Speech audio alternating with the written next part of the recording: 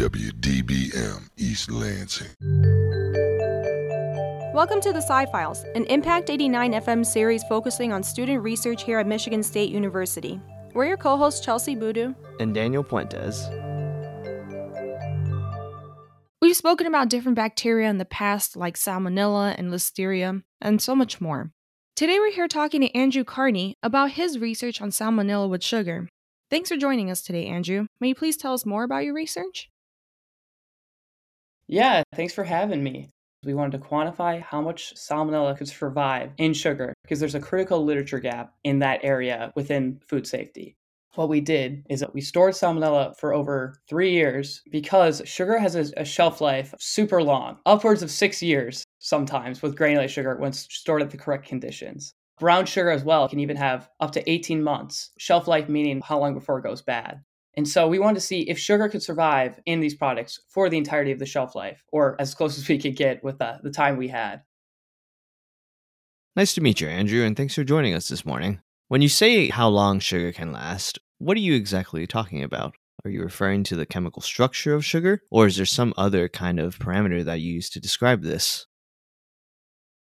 So what we're talking about is microbiology. What we're trying to do is we're putting Salmonella in these sugar samples directly because we're trying to kill Salmonella.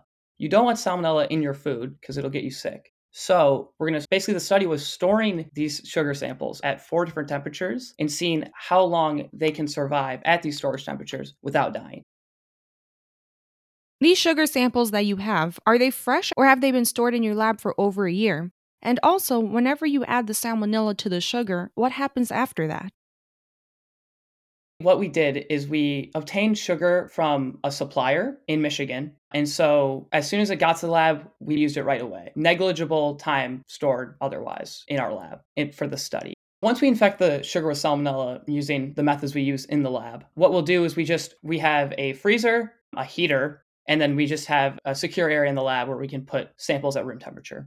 So our 3 storage temperatures were refrigeration, room temperature, and a heated area. It's good that you investigated the Salmonella at these different temperatures so that you could look at it and make this research more accessible to people that live in different regions of the world.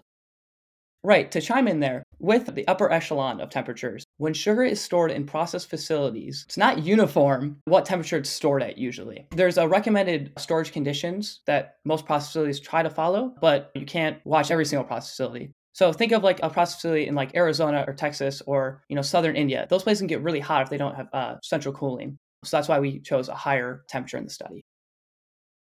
Personally, I can't relate since I come from South Florida and central AC is a thing there, so I can't live without that. Regarding the actual salmon colonies that you're working with, how did you quantify what was the correct amount of Salmonella to introduce into your sugar samples?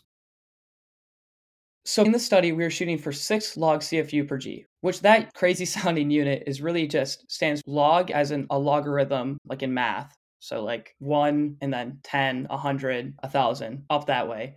And then CFU stands for colony forming unit. So when we grow Salmonella, we grow it in this thing called agar media, which is just basically an environment that Salmonella likes to grow in. And it has all the nutrients it likes to munch on and grow. And so when it grows, it'll grow in these little splotchy circles. And when we count it, we'll basically put a counter in one hand and a pen in another, and we'll count all these little circles. And one of those is a colony forming unit per gram. So we're shooting for 6 log CFU.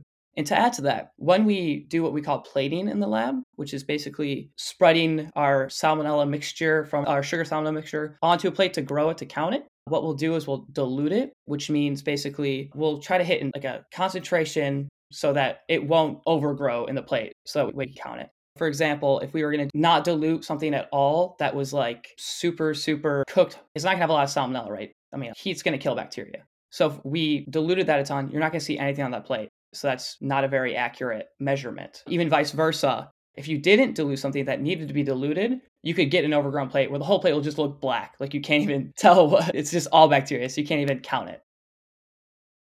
Yeah, it makes sense. If there's too much bacteria, the whole plate will be covered with it to the point that you can't even distinguish the colonies or the circles in order to count how many are on there. And if you put too much, then your experiment will just be way too overwhelmed with it. So you have to find that happy medium.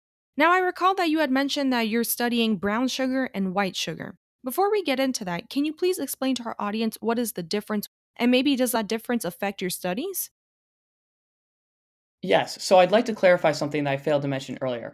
We actually looked at 4 different sugar types in this study: white sugar, which is basically your run of the mill sugar you'll see in a cake, brown sugar, powdered sugar, and liquid sugar, which is basically like water sugar. And so basically, the difference between all these different sugars is what you're going to get exactly from something like sugar cane or, sugar beet or something, right? That comes straight from the plant. And when you process it, that's what's going to come out. When you start adding other ingredients to sugar, that's when you're going to get your different types. So, for example, brown sugar, you're going to add some molasses to it, and that's what creates brown sugar. With powdered sugar, it's just finely ground white sugar, but then you also add cornstarch in so it doesn't get all stuck together. And then white sugar, you're just adding water. And then liquid sugar, obviously, you're just adding water to it. So there's a difference between the sugars in the study for sure. Brown sugar died the fastest. We weren't even able to count any salmonella in the brown sugar by 400 days, which sounds like a long time, but in the grand scheme of sugar's shelf life, it basically goes bad. So it's not all that quick. Also, liquid sugar died at a rate that was pretty similar to brown sugar. But then granulated and powdered sugar, being that they're really, really similar in chemical composition, they're basically the same thing other than that cornstarch. So they died at similar rates. The salmon within those died at pretty similar rates. And so with the white and sugar as well, the salmonella within those sugars survived the whole study. So 1,044 days. The salmonella is still alive. That's roughly 3 years. The range of those survival times for the salmonella are pretty extensive. I was pretty surprised to hear about how the salmonella was able to survive for over 300 days in that powdered sugar sample that you were working with. This got me thinking about the other kinds of commodities that exist in, for example, bakeries. How do foodborne pathogens like salmonella survive in other kinds of commodities? Actually, salmonella survives better in other products than sugar commodities like flour. So both products are very, very dry, but when mixed in a wetter environment, there's chemical traits with flour that I won't get into that make it so it survives better in flour that are slightly related to how dry it is and how coarse it is. So sugar is a coarser type of material, while flour is more powdery. Hence why salmonella died faster in powdered sugar than granulated sugar in the study. So you said that you've had these sugars for years, storing there in the lab in different temperatures. And then after, whenever you're doing your experiments, you inoculated or you infected with salmonella. How can you be sure that your controls are not infected with salmonella? When we're doing the plating I talked about earlier, when we spread around the inoculated sugar that we've stored at different temperatures, we'll just take a scoop of sugar out and we'll plate that straight from where it came from, no salmonella involved. And if it grows on our control, we know we messed up, right? But if it doesn't, which it rarely does, we're good to go.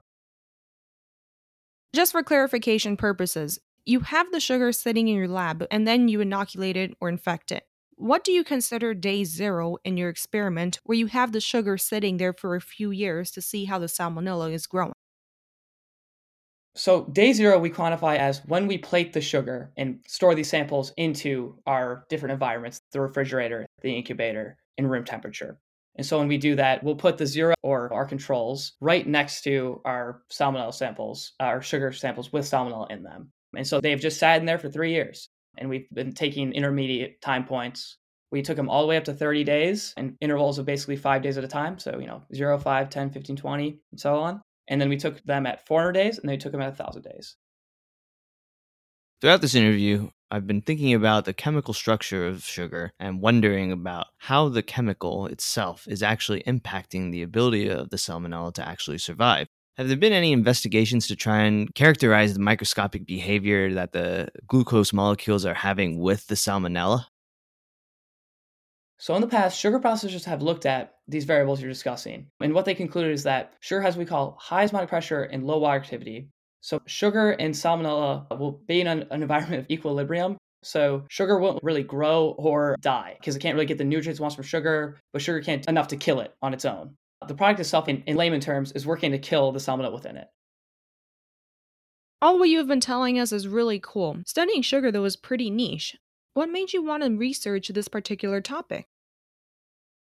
So I started working in my lab fall 2019, which was my first semester at Michigan State. And I heard that we just had these phantom sugar samples of the lab. And I was like, sheesh, how long have those been there? And they're like, almost 1,000 days at this point. And right there, just how long they'd been there. And then they told me like they hadn't taken another sample. They said, well, around 400 days, it was still there, the salmonella in the sugar. So I was like, well, why don't we look again? And so we went and looked again, and it's still there. And so then that's how we picked it up. It was kind of happens almost. They had an idea, obviously, my PI, all the grad students in the lab. We do want to look at this again. That's why it's still there, obviously, those samples. But that's kind of what piqued my interest when I heard about that. I was like, can I be a part of that? And so they let me, and here I am. How I met my PI, Dr. Marks specifically, is kind of a funnier story. When I was thinking about colleges, I was down to Michigan State and I was down to Kettering University, which is a tiny engineering school in Flint, which is near my hometown of Flushing, Michigan.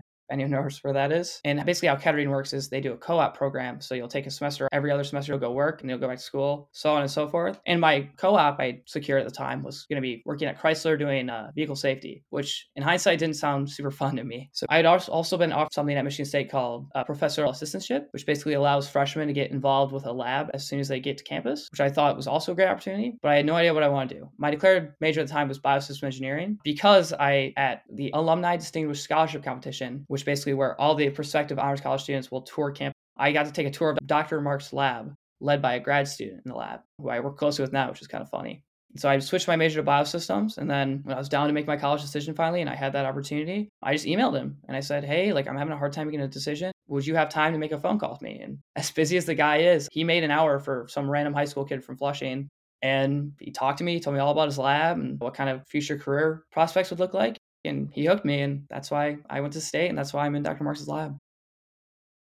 Fall 2019 was quite a while ago at this point. In fact, it was before the pandemic. And that made me wonder a little bit about what your future plans were since you're entering your junior year now here at Michigan State. Are you planning on pursuing a PhD in food science afterwards, or are you interested in a professional degree like a medical school? My dream, actually, when I came to State was I was going to be a pre-med, biosystems engineering major, so I had something to fall back on and be a pediatrician.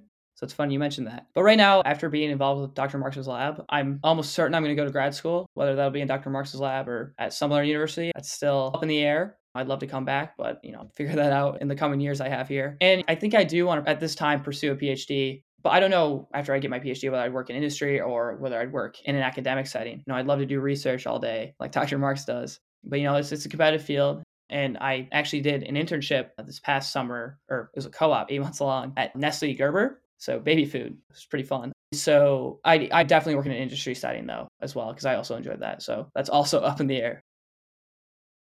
It's great that you got that experience in a lab and in an industry setting. Thanks so much for joining us today, Andrew. It was really good talking to you about your research. Thanks for having me. Thank you to all of our listeners for tuning in. To hear more about us and learn more about our episodes, check out scifiles.org. If you're a current MSU student that would like to be interviewed, please reach out to us at scifiles@impact89fm.org. We'll catch you next week on the Sci-Files, and remember, the truth is in the science.